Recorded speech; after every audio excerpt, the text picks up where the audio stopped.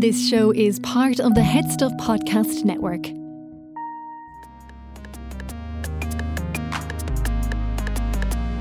Hello and welcome to another episode of Basically. I'm your host Stephanie Preisner, and with me in studio today to talk about all things food, but not the food that you're thinking, is registered dietitian Kathy Monaghan from weaning.ie. Kathy, thank you for joining me. Thanks for having me. Delighted to be here. I have a dog in this fight. This is why I've dragged you in here. Rory is 20 weeks now, and I can see at the end of the road there is a big ominous carrot waiting for me, because we're going to have to start giving her some solid food, and I'm really overwhelmed by it all and I don't even know where to start. One of the things I've noticed is that my Instagram algorithm knows that Rory is about to start eating solid food, and it keeps giving me all of these pages and all of these videos and all of these tips, and all of them are different, by the way. Like, there's no one way, and as an autistic person I want a date and what to feed her and what time, and the next day, which is obviously not realistic. So we've brought you in here. Will you give us a set, like, where do you want to start? I guess for the listener, like, how do you start moving your baby onto solids and giving them a positive relationship with food, you know? Yeah. So I think the first thing to think about is that not all babies are ready for solids at the exact same time.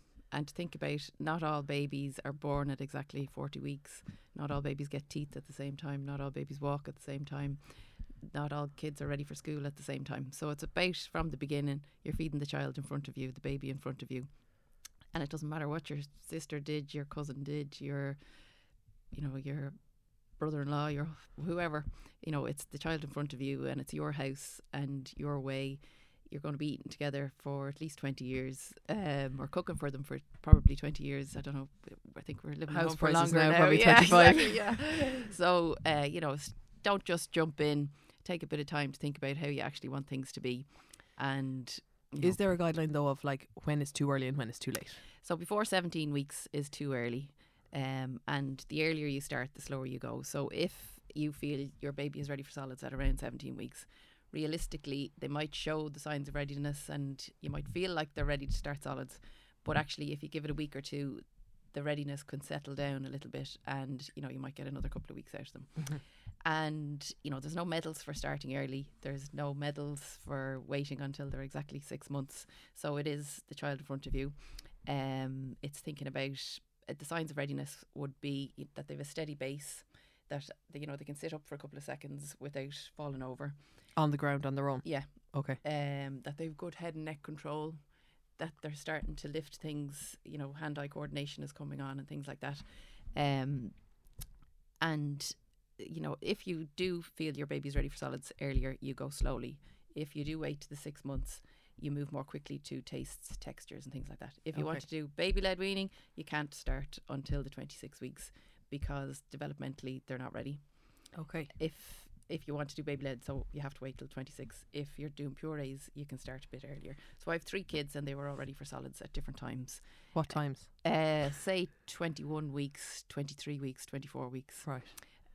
So the WHO say wait till 26 weeks, but the WHO is taking in the whole wide world.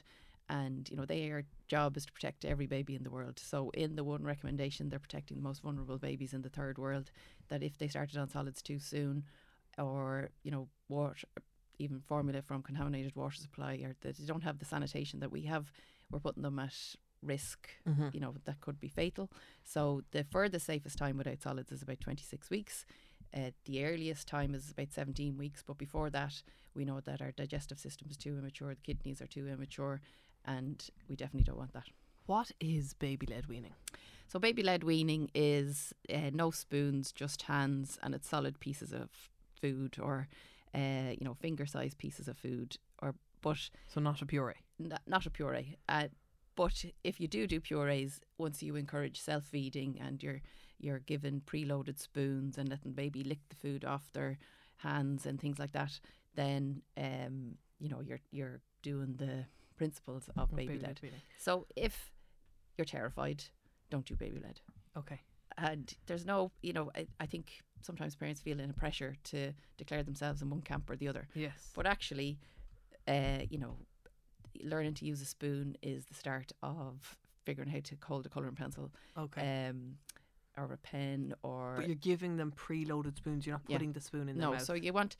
everything like to do with kids, we want them to feel safe and secure and in control. So if we're putting the food to their mouth and keeping things clean, and they're not in control. But if we are invoking curiosity, kind of putting them a preloaded spoon in front of them, neuroplasticity, the more they practice something, the better they get. If they're trying to get the spoon and get it to their mouth, they're in control and they're more likely to be relaxed. And we want them to get messy. Mess is, I think a lot of parents struggle with mess before you have kids, or when you have a baby, you have all the paraphernalia of having kids, but then food brings the mess. Food brings the food on the walls and the food on the floor. And because I've done your masterclass, and there's this one bit that broke my heart where you're standing in front of your kitchen island, and there's all of these, like there's different types of beakers and different types of bottles and plates and whatever, and you say, you see all of this? This is all of this like anti-spill stuff. This is all for you. This is not for your baby. This is not developmentally good for your baby. And I was like, no, oh my God, the mess is going to be everywhere. Yeah, so if something reduces the mess or addresses a fear of yours, it's developed for you, pretty much for you, and not for your baby's development. So and you said that the cheapest beaker, the one that spills when it falls, is the best one for your baby. So a lot of parents will text in and say, like, baby just won't take water, can't, try in weeks and won't happen. But a lot of the beakers are just too sophisticated for where the baby is at developmentally. So you want the cheapest, bottom of the shelf one, where when you turn it upside down, the water just comes out of it, or like an open cup, depending on the age of the baby, so that they don't have to have developed the ability to suck from a beaker, because sometimes you nearly need Hoover suction. So it's if they can get the beaker to their mouth and a little trickle of water spills into their mouth, you're helping them develop a taste for water. So if you hand a baby a spoon, right, and it's breakfast time and you're giving them whatever food, we can talk about the foods after, and you can see most of that ended up on their face, like, do you have to hold back and go, I'm going to put some in your mouth because then I'll know that you've eaten something? No, because actually it looks like they don't get anything, but you'll notice that the stools change a little bit, and then that a little bit of food has gone in. And that's enough. Like, you don't have to be looking, because I'm obsessed with, because I was combination feeding, breastfeeding and bottle, I've become obsessed with like the millilitres and stuff, because measuring everything. And also I have an eating disorder.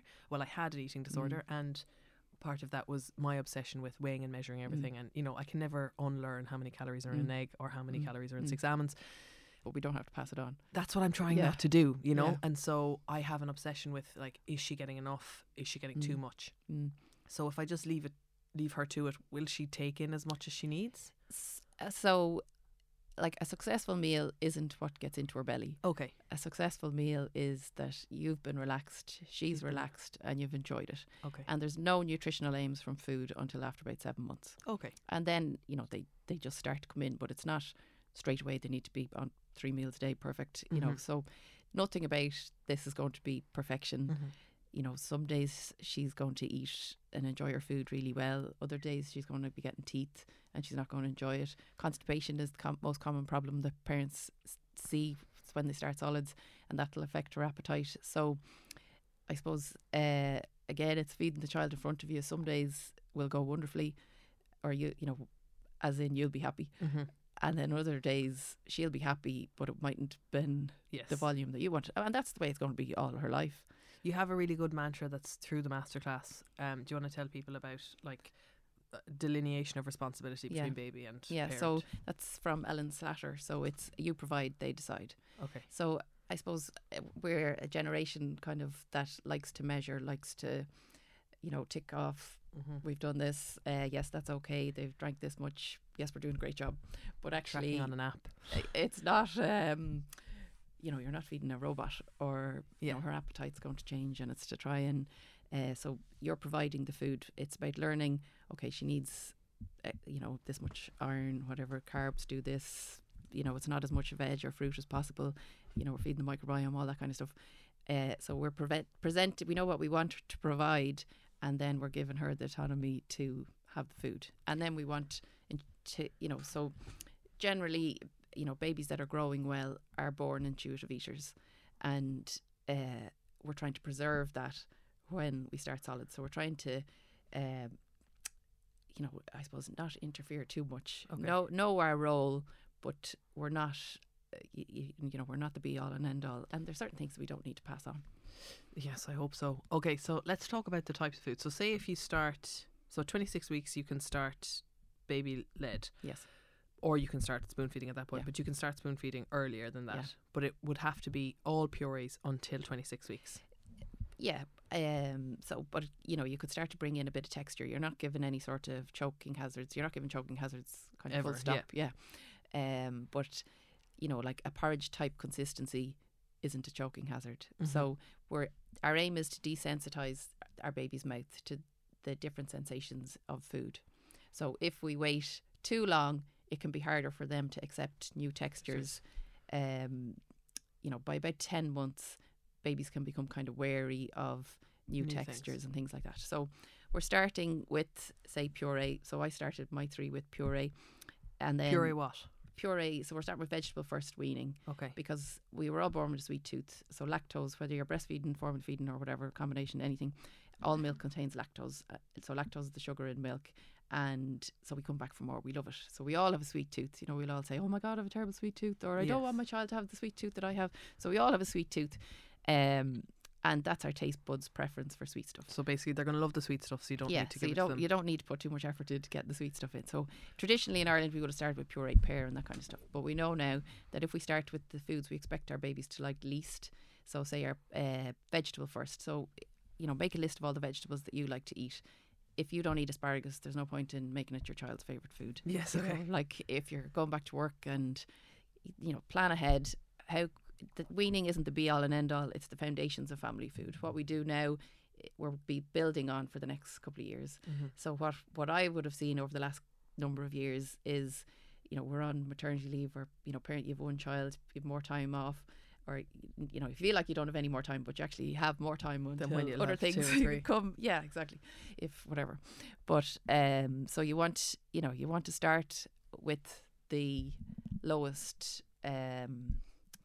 You're building on the basics. So we're building on the foundations of food rather than starting with the Shelburne menu and Yes, and then something trying you to get your can't baby sustain. used to something Yeah. that you can't. Yes. Or and then you go back to work and you're home and you have 5 minutes to get a meal together. So you want to get things as easy as possible Okay. for the long term. So vegetable first weaning anyway wakes up our baby's taste buds, to steer them in a different direction. So we don't expect them with vegetable first weaning to love it. We don't expect them to bite your hand off. We expect that they'll spit it out. They'll make funny faces. They'll So say you want to start with broccoli. Say. Yes. You puree it. Like there's going to be like bits of broccoli, isn't there? So you're steaming it, and then you could use like a soup mix. You could use. And do you mix formula with it or water? Or breast milk? Or So you can, as long as your baby is growing well and they're getting enough of their normal milk, whatever way you're feeding your baby, then you can use, cow's milk, full fat cow's milk, or a fortified plant milk. But if you're using any fortified milks, you have to make sure that they're really well shaken? Yeah, because the fortification sinks to the bottom. But so it's, they don't need to be getting as much. If you're happy to express and use breast milk, do that. But you don't need to use formula. So they need a certain amount of nutrition from their usual milk, and then we don't want huge amounts of any other milk, but little bits in food is fine, or Okay. natural yogurt or things like So you're that. not giving them like a beaker of milk. No. You're just putting a little bit into Yeah. the broccoli and Yeah. blitzing it. Yeah. And then offering it. Yeah. And you preload a spoon, so you could blitz it. If they're closer to 26 weeks, you could just push it through a sieve, and so we don't. If you do purees, we don't want them on purees for any longer than about 10 days. Even if you start at 21 weeks. You'd have a bit more leeway, but you're not giving anything that's challenging, but you could go from a puree to, say, a porridge type consistency. Okay. Or So less watery. yeah. and- So what's comfortable for you in your house? Mhm. Just because someone else's kid is eating broccoli florets at 26 weeks, you have to feel safe, secure, and ready to move Yeah. on as well. But because I was looking, you said that in the masterclass, like a box grater is a great thing because it makes it stops some vegetables being a choking hazard. So say you're grating a cooked carrot, right? Yeah. At what point can you just hand a baby some grated carrot? like it depends on the baby. You wouldn't go straight. You know, it's a gradual step-by-step Okay. thing. So if you were teaching your baby how to read, you know, and they found, like, when they're older, obviously, they found, like... I haven't started that yet, yeah, Kathy. you're not an algebra yet, no. You know, if they find a book easy, you'll know when you move on to the next book. So it's always forward, you know. Okay, so you're always starting with kind of a pure, something that's a bit mushy and looks something like that's porridge. easy for them, that there's no challenge, and then, you know, bring it in. And if they've a cold or a flu or they're totally bunged up, sometimes you might Have to go have back to a simplify stage. it a little bit. Just, you know, the same way you wouldn't want to be chewing and something with too much effort. And is there a set of like vegetables or foods that, you know, within, you know, by the time they get to this month, they should have tried all of these? Or is it more about textures? Textures, flavours, colours, you know, so that could be the variety. But within what your family eat, Yeah, typically. Like, you know, if you want your baby to eat the foods that you enjoy, Mm-hmm. they're the foods that you want to help your baby develop a taste for, the suitable foods. You know, obviously there's certain foods that aren't suitable, like salty foods, takeaways, all that kind of stuff. But Yeah. you know, there's no point in putting huge amount of effort into getting your baby to like foods that you never eat. And so say if you're say Noel and I eat spaghetti bolognese on a Tuesday. Mm. How do you make that baby friendly for So it'd probably be, you know, about 7 months really when you have all the different ingredients in. But you know, one pot is your pot, one pot is Rory's pot, and it's all the same ingredients, but you might put the stock cube into okay, because Rory's there's no one. salt. Yeah. But the closer you get to a year, the less of a concern that is. And it's Because of their liver, is it? Or kidneys? Kidneys, yeah. Right, okay. Yeah. So it's no added salt, but you know, it's to avoid processed foods. So it stems from you know, baby that was only weaned onto processed foods and went into kidney failure. Oh, But wow. yeah, so it's to avoid processed food, avoid salt. But if you were, you know, lots of people would message me about they're on holidays, what do they do on holidays? So the closer you get to a year, the more okay it is. It's volume as well. You know, if they had a little taste of your dinner, that's not a problem. But if they were eating the same foods as you at an early age, that might be a problem. And when do you start adding, like, blitzing up, including like chicken and protein and stuff?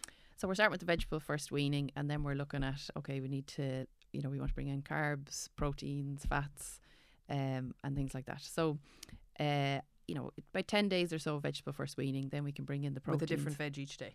So different veg each day. So you could, you know, if you start with your broccoli, the next day you could have broccoli and parsnip. Oh, you're adding to it. So it's Yeah, you mixed. can do. Okay. But you're not stirring it all together. So you want her to know that this is what broccoli tastes like, and broccoli is green, and This is what what carrot tastes like, or parsnip tastes like, and this is a different colours. But if we keep stirring everything together, It all looks yeah, like... it all looks the same.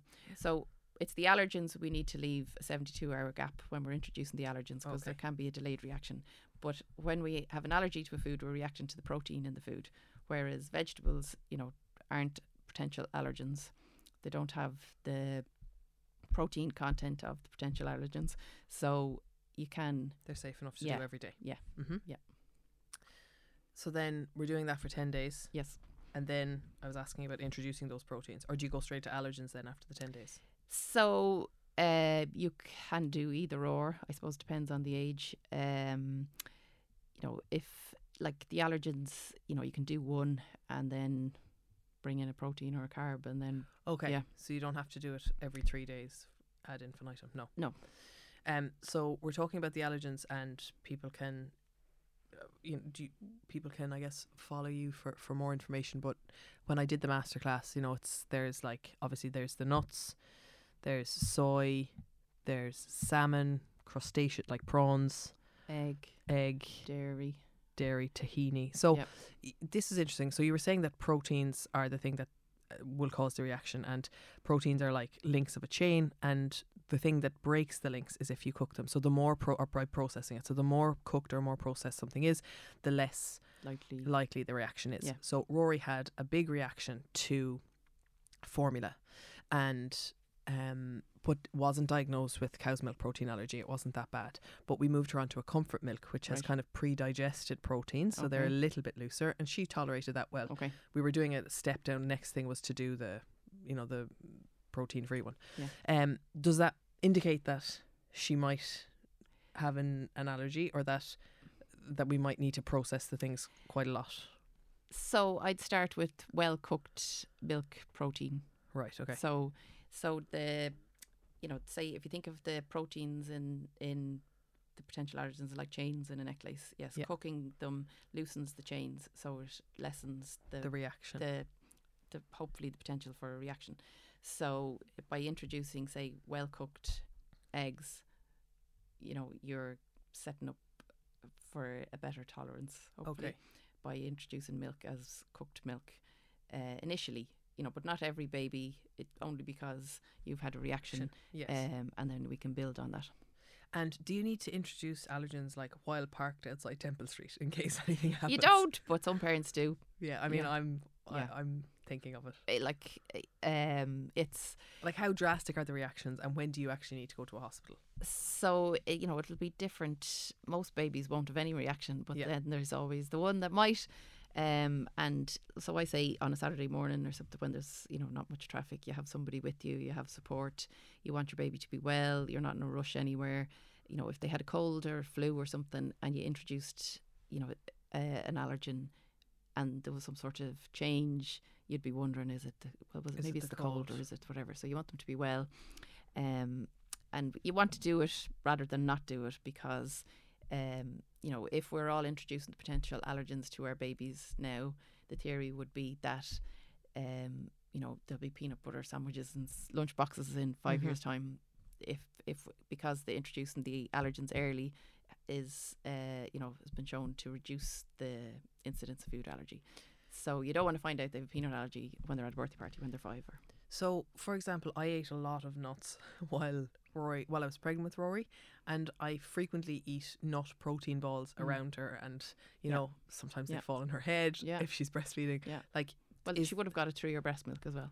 okay, Yeah. So that's the best, the best you can do. So yeah, hopefully there'll be no reaction. I tried to eat all of the allergens while I was breastfeeding, Yeah. so Great. hopefully there'll be Perfect. no reaction. Exactly. Okay, so I know we have a lot of questions from listeners, but is there anything else?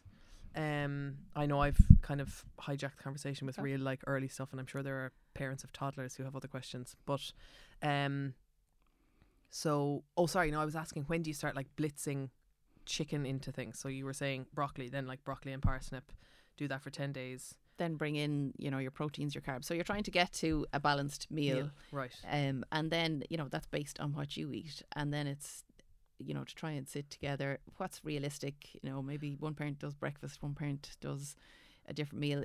You don't have to go to 3 meals straight away.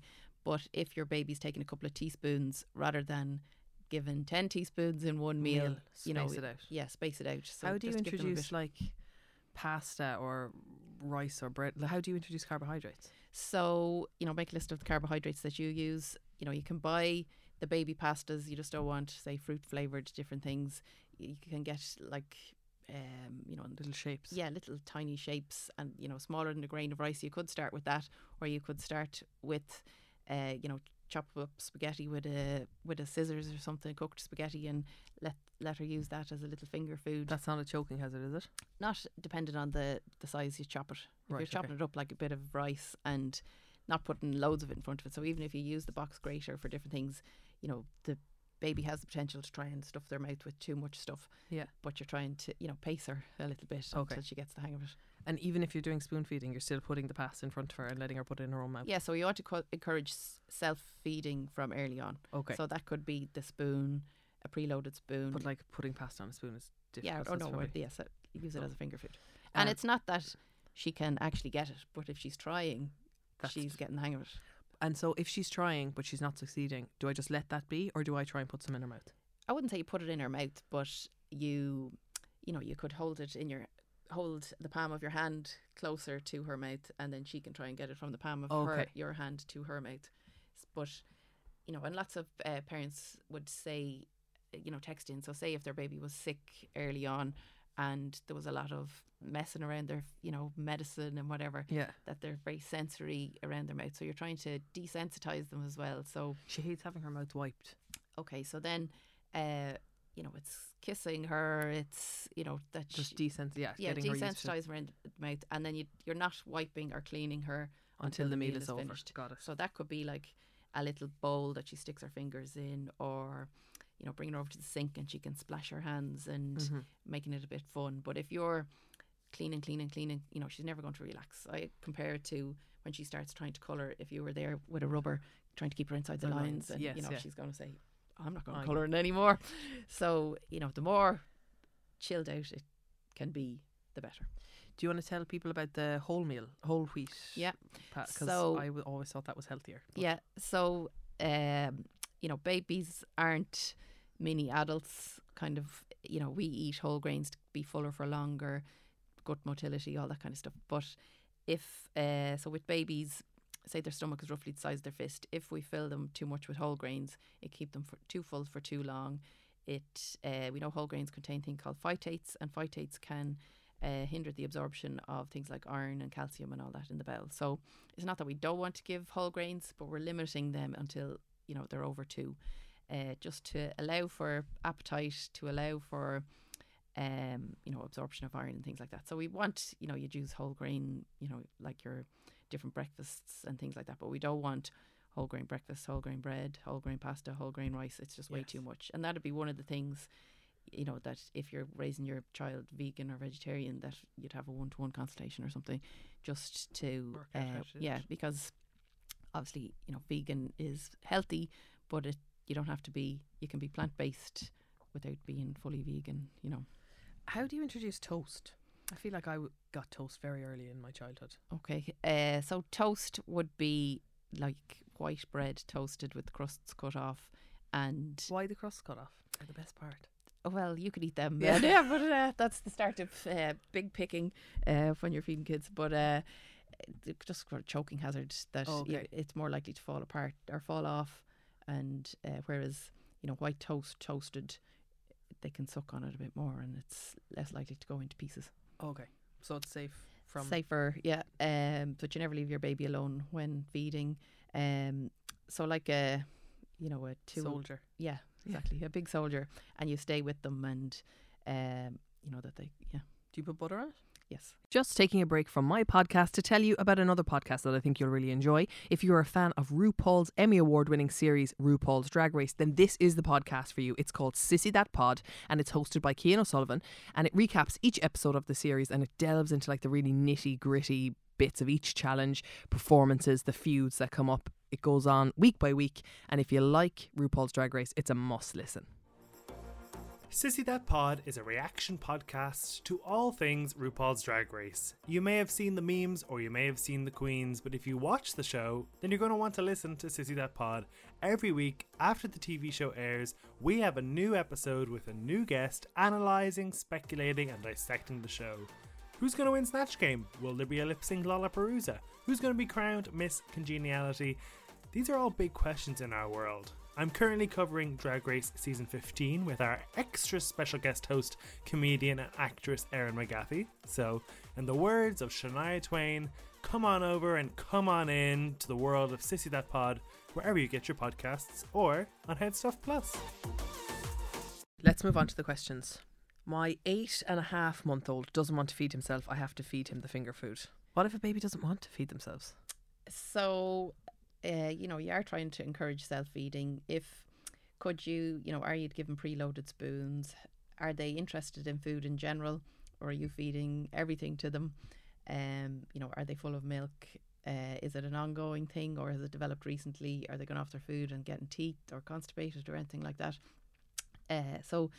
You acknowledge the behaviour you want to see more of and try and ignore the stuff you want to see less of. So if they ever do it, when they pick up if you get them to pick up a food, or if you bring your mouth close and try and get them to feed you, and then it's a bit of fun, and then they start trying to pick up the food, and just to try and invoke a bit of curiosity in the food. If a baby or a toddler has no interest in food, really, just kind of wants to be out playing with their toys, you see a lot of parents kind of following them around with the spoon, trying to get something into them. What do you do in that situation if they've no interest? Just leave them and they'll come to it when they're hungry?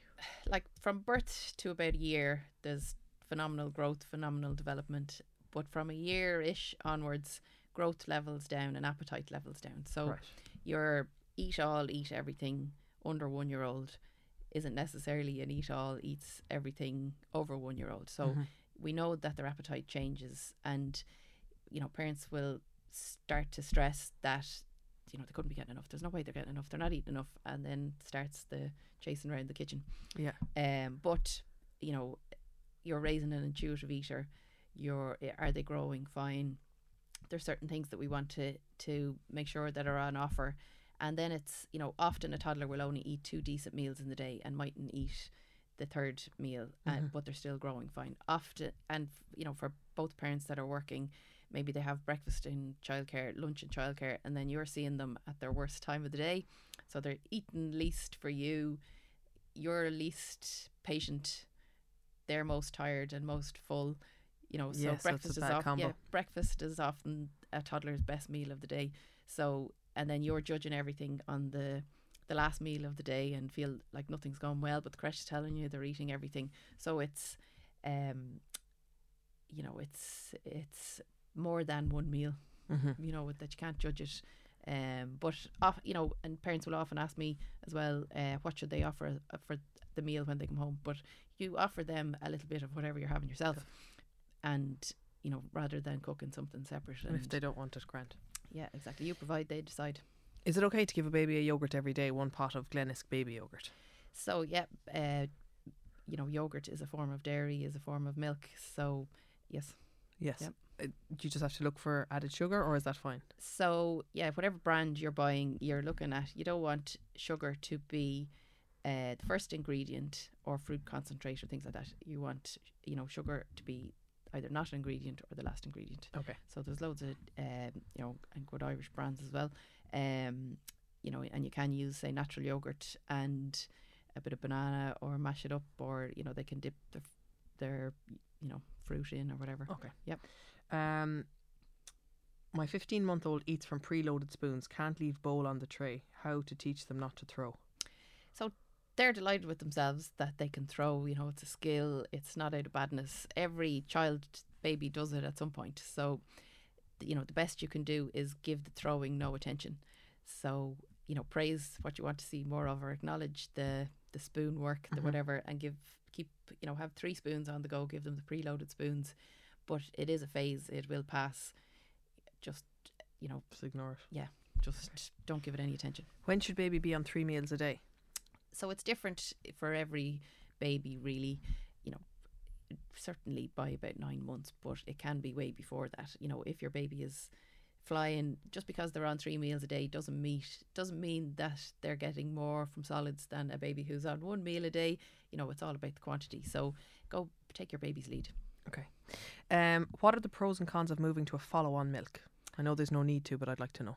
Yeah. So, you just don't need to. But there's, taste the milk, and sometimes they can be sweeter than milk. I know why follow-on milk was invented. So formula companies are not allowed to advertise milk under one. Yeah. Or under 6 months. Under 6 months. So they're not allowed to advertise the first milk. So they made these follow-on milks so they can advertise them. Yes. There's really no need for them. There's no need for them. No.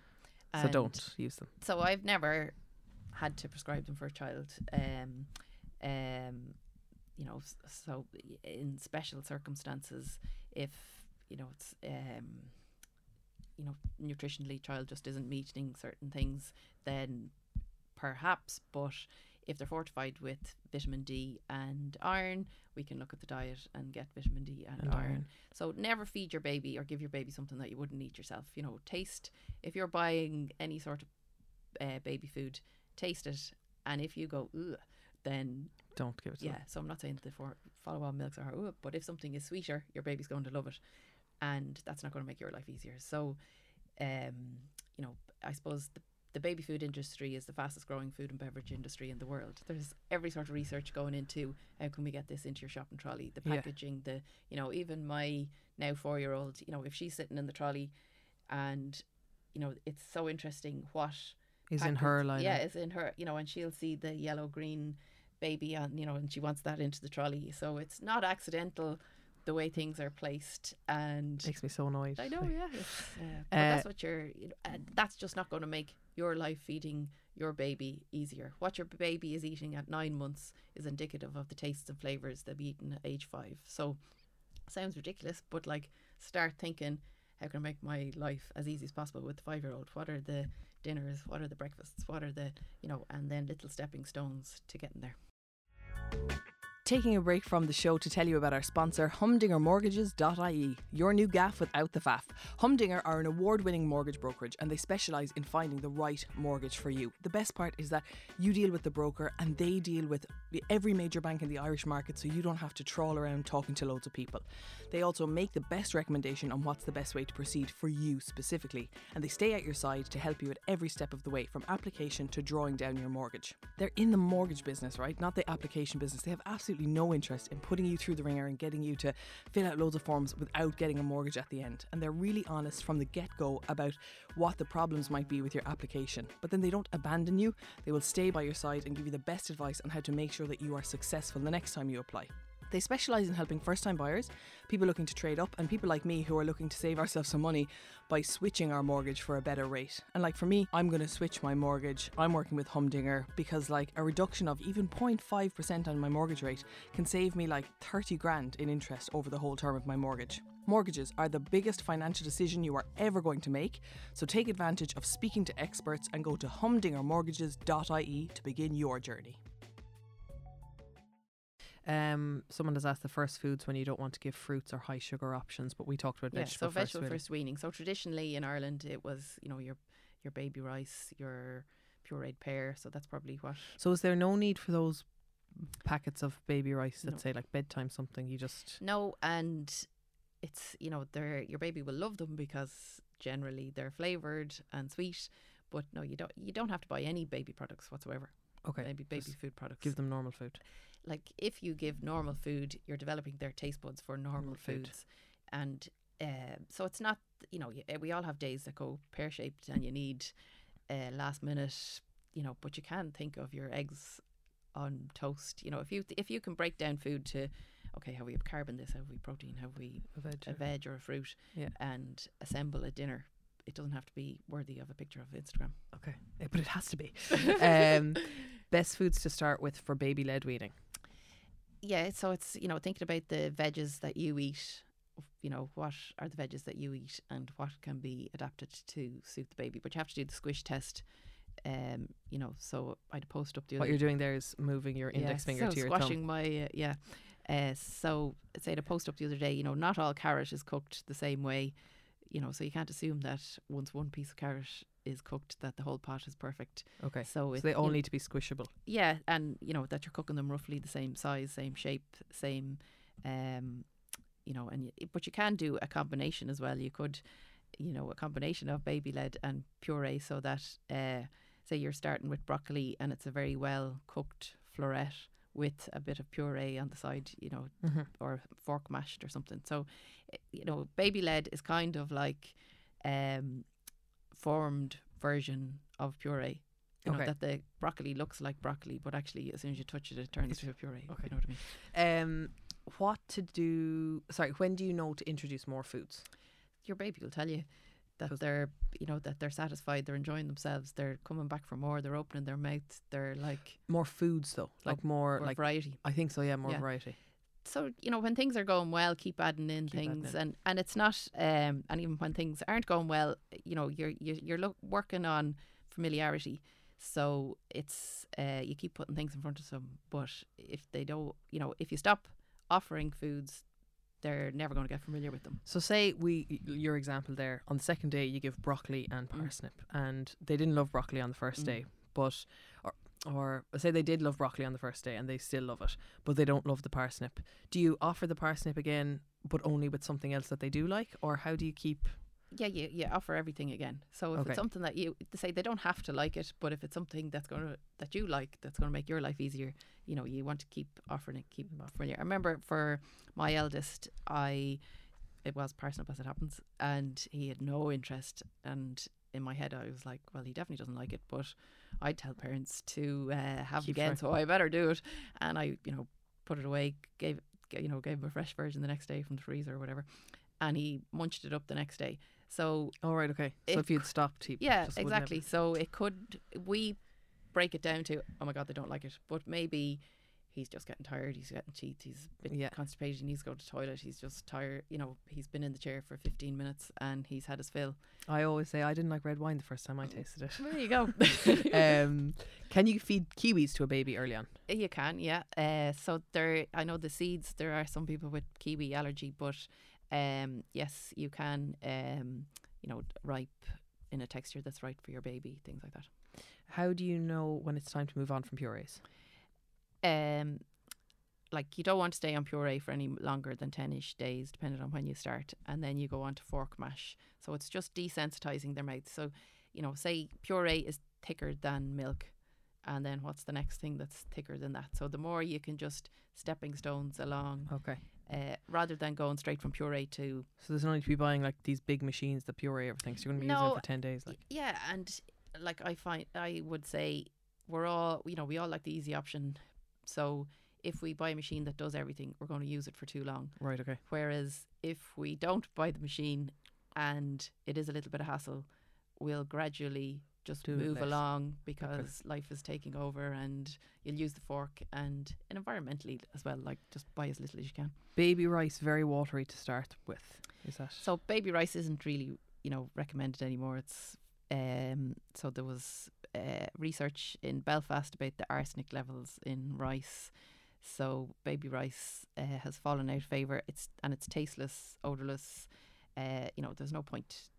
It's not, start with your vegetable first weaning.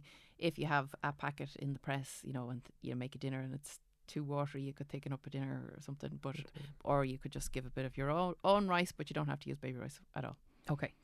Iron sources for early in weaning journey. So, we want to introduce iron-rich sources early on.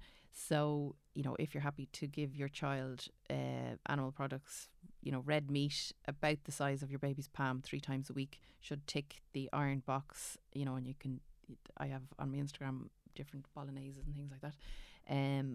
Egg yolk, then your vegetable proteins, like your lentils, chickpeas, beans in a suitable way added to food. But say the high so our babies have small stomachs and high requirements for iron. So a concentrated source that's easily absorbed ticks a lot of boxes. So in a small concentration or in a small amount. So that would be your animal sources. And when can you start that? After your 10 days. Okay. Yeah. So early in weaning. But it's going to be a little bit textured. Like yeah. So say if on my Instagram I have it, so I would have made like the bolognese sauce based on the veg that I introduced first, and then cooked the meat, added to it. So the mince could be the texture, and that could be on a preloaded spoon. So early on, you don't just give them everything. You kind of take out a little spoon. Maybe you'd mash it with a fork again or something, just to see, that there's no big surprise lumps. Not sure if this is a question for you. How many ounces should a 9-month-old be drinking from a bottle, and which bottle to drop first? So from about 7 months, we're saying 16 to 20 ounces. And then we're working towards at a year that they only need, about 300 mils of milk. So it depends on what's right in your house. If you're getting out, it depends. Like there's no one way. It's what is the right way. I just wish there was one way.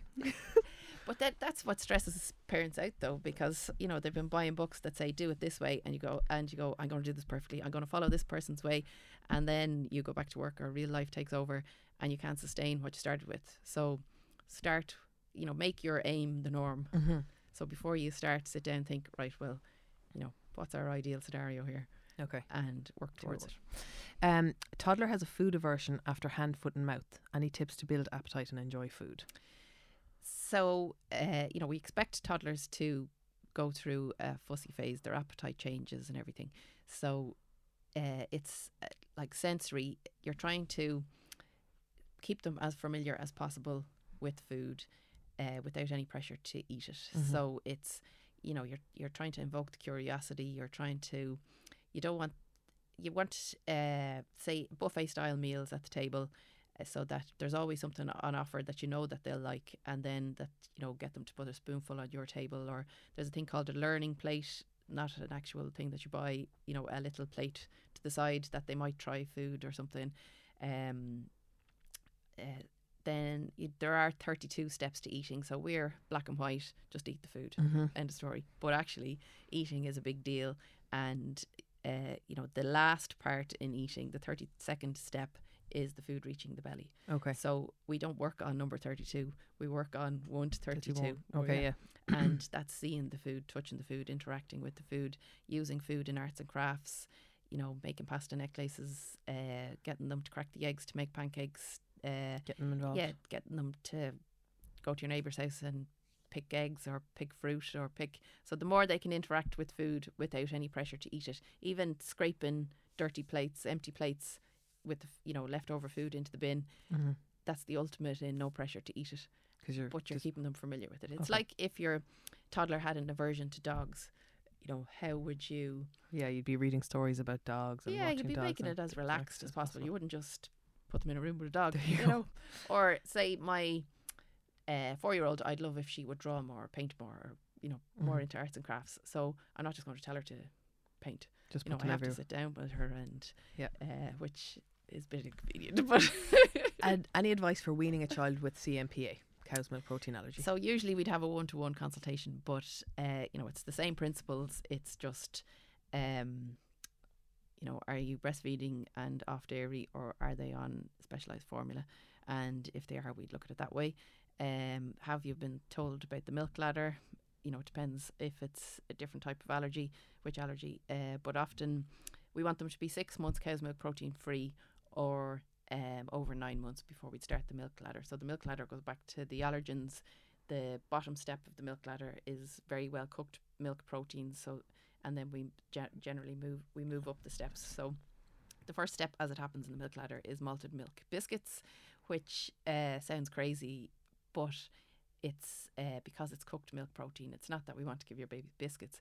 It's that the milk has been cooked for 30 minutes at 180 degrees. So it's like you won't not give an antibiotic or something because there's sugar in it. Yes. It's, and it's the malted milk. So you're sprinkling the malted milk biscuit over the food that they're already tolerating or something. Okay. But we'd have to probably need a 1-to-1. Yeah, and we have to know that you've been given the go ahead for the milk ladder and things like that. Weaning a baby with extreme reflux, actual reflux disease, the do's and don'ts. So reflux is, the food coming up the esophagus, burning the esophagus. So you're more than likely on medication for it. Generally, reflux is the sphincter at the stomach hasn't fully developed, and if you think milk is obviously very runny, so it's more likely to come up, whereas food is thicker and can help. Not that you need to start weaning earlier or anything like that, but food is thicker, so it's less likely to come up like milk. Okay. Yeah, exactly. And as your baby gets older, the sphincter is developed more. There are people out there, experts and not registered, CORU registered dietitians, saying the traffic light system, red light, green light, yellow light, but actually there's no evidence behind that whatsoever. So that's going the rounds in Ireland at the moment. And it's stressing an awful lot of parents out, trying to stick to this unevidence-based traffic light system. It's very annoying. Like, yes. there's so much parenthood information. needs to come with a commercial warning. Yeah, it does. I wish I'd known that beforehand. Do you need to follow one food at a time and wait, or can you start with different foods mixed? Start with one at a time, and until they're established on solids, and then you can mix them. How to get a baby used to drinking water? So it takes a while. Like, I didn't know that. Is it just they don't like it because it's bland? It's tasteless, pointless. Yeah. If they're used to, whatever way you feed your baby, it comes with a cuddle. It's generally look into your eyes whenever. Yeah. So there's no real incentive for them to like water. But do they have to drink water? Well, that's the recommendation. Yeah, because if we wait too long, it'll be way harder to help them develop a taste for water when they're 18 months or a year or whatever. So you're not trying to get them to drink a certain amount of water. You're trying to help them develop a taste for water. So my now 4-year-old, it probably took 8 to 10 weeks before she actually developed a taste for water. And that was, me showing her how I drink out of the beaker, acknowledging the positive, so free-flowing beaker. Parents often chop and change beakers then to try and get them to drink it. But actually, if you keep chopping and changing, they're never getting used to any beaker. So just, buy the simplest, cheapest, bottom of shelf beaker, stick with it, offer it at every meal, you know, and that is something that, you know, you might help them bring it to their mouth, and it's only a little trickle to gradually help them, you know, get used to it. So it's cool boiled water in Ireland until a year. In the UK they say tap water, so it depends on the water quality in your area. So cool boiled just means that It's sanitised. so that the risk of food poisoning or, you know, bacteria. Well, we had Rory swimming and she drank Swallowed loads down of the poo, water, yeah. so she probably won't have an issue with it. When to worry about a 1-year-old eating very little. Weaning bottles has made no difference. Have 1-to-1. Okay. Yeah. Are they growing? You know, have they ever ate well? And what was that on 1-to-1? Yeah, we need to know more.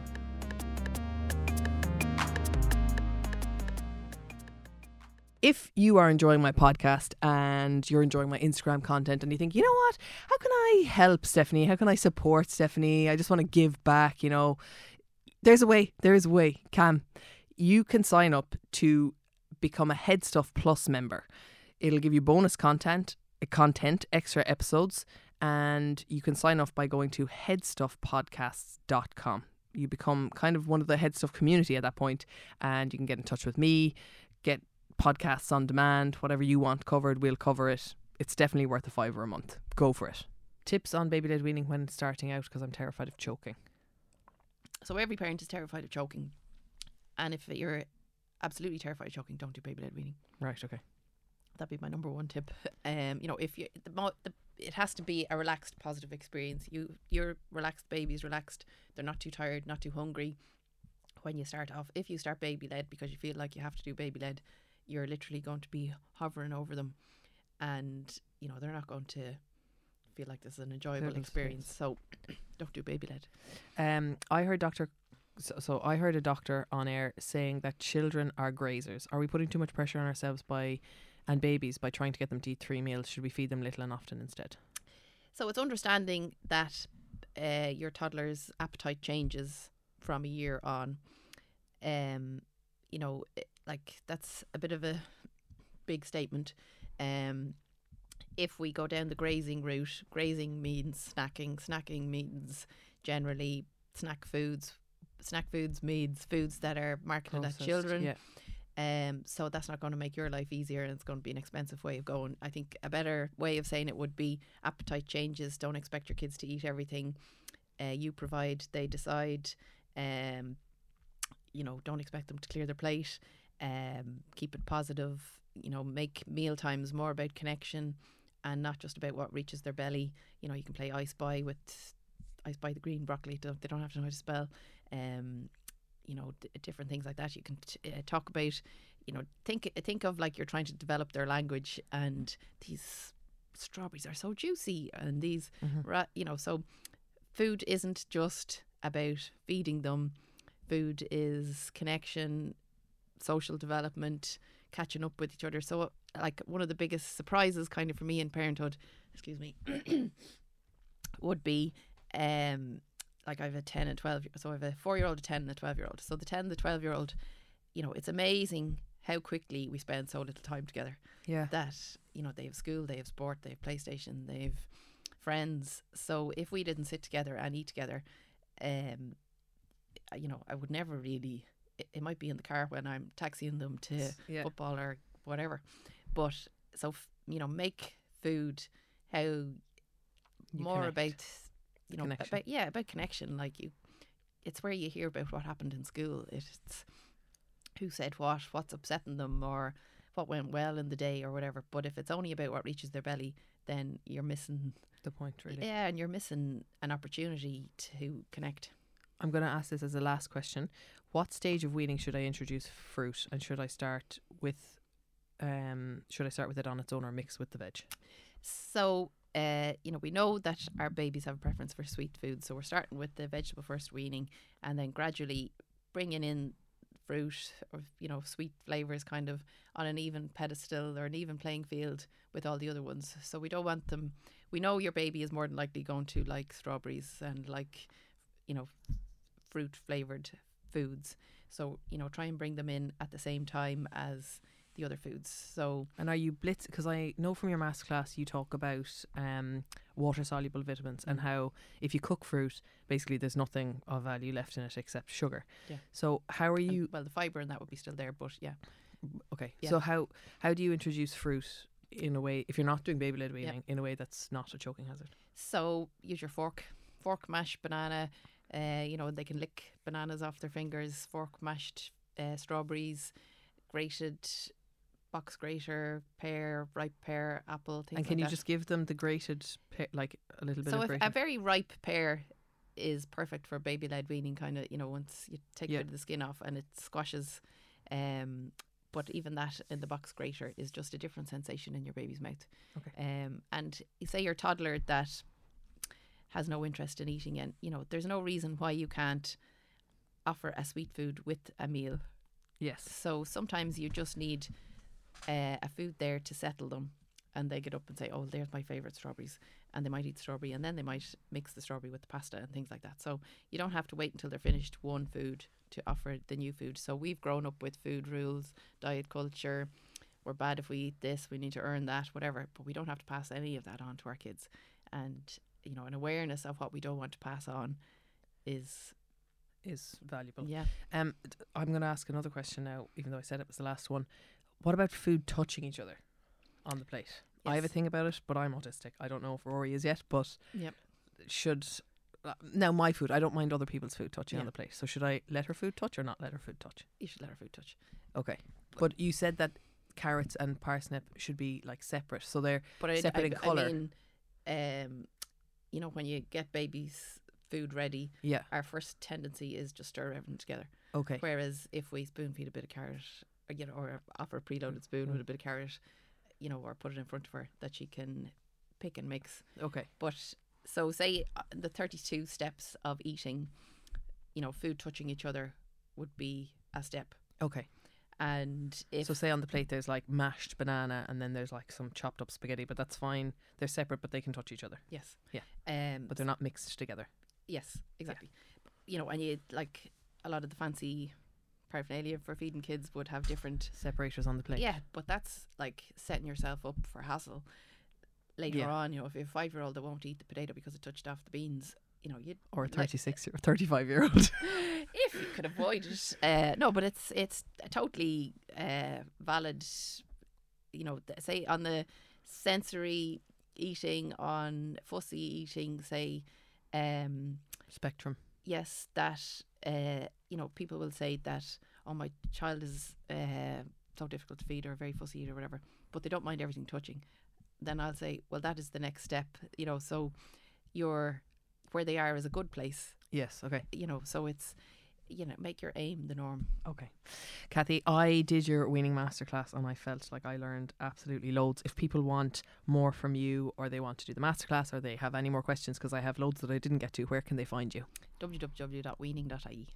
Or on Instagram at weaning.ie. Yep. Great. Kathy Or info Monaghan, at weaning.ie. thank you so much. That is another episode of Basically. Thank you so much for listening. If you have any questions, you can get in touch with me or you can get in touch with our guest there where she let you at weaning.ie, which she let you know. Our music is by Only Ruin. Our graphic design is by Cathal O'Gara. We're produced by Julie Hassett and we are part of the Head Stuff Podcast Network. See you next week.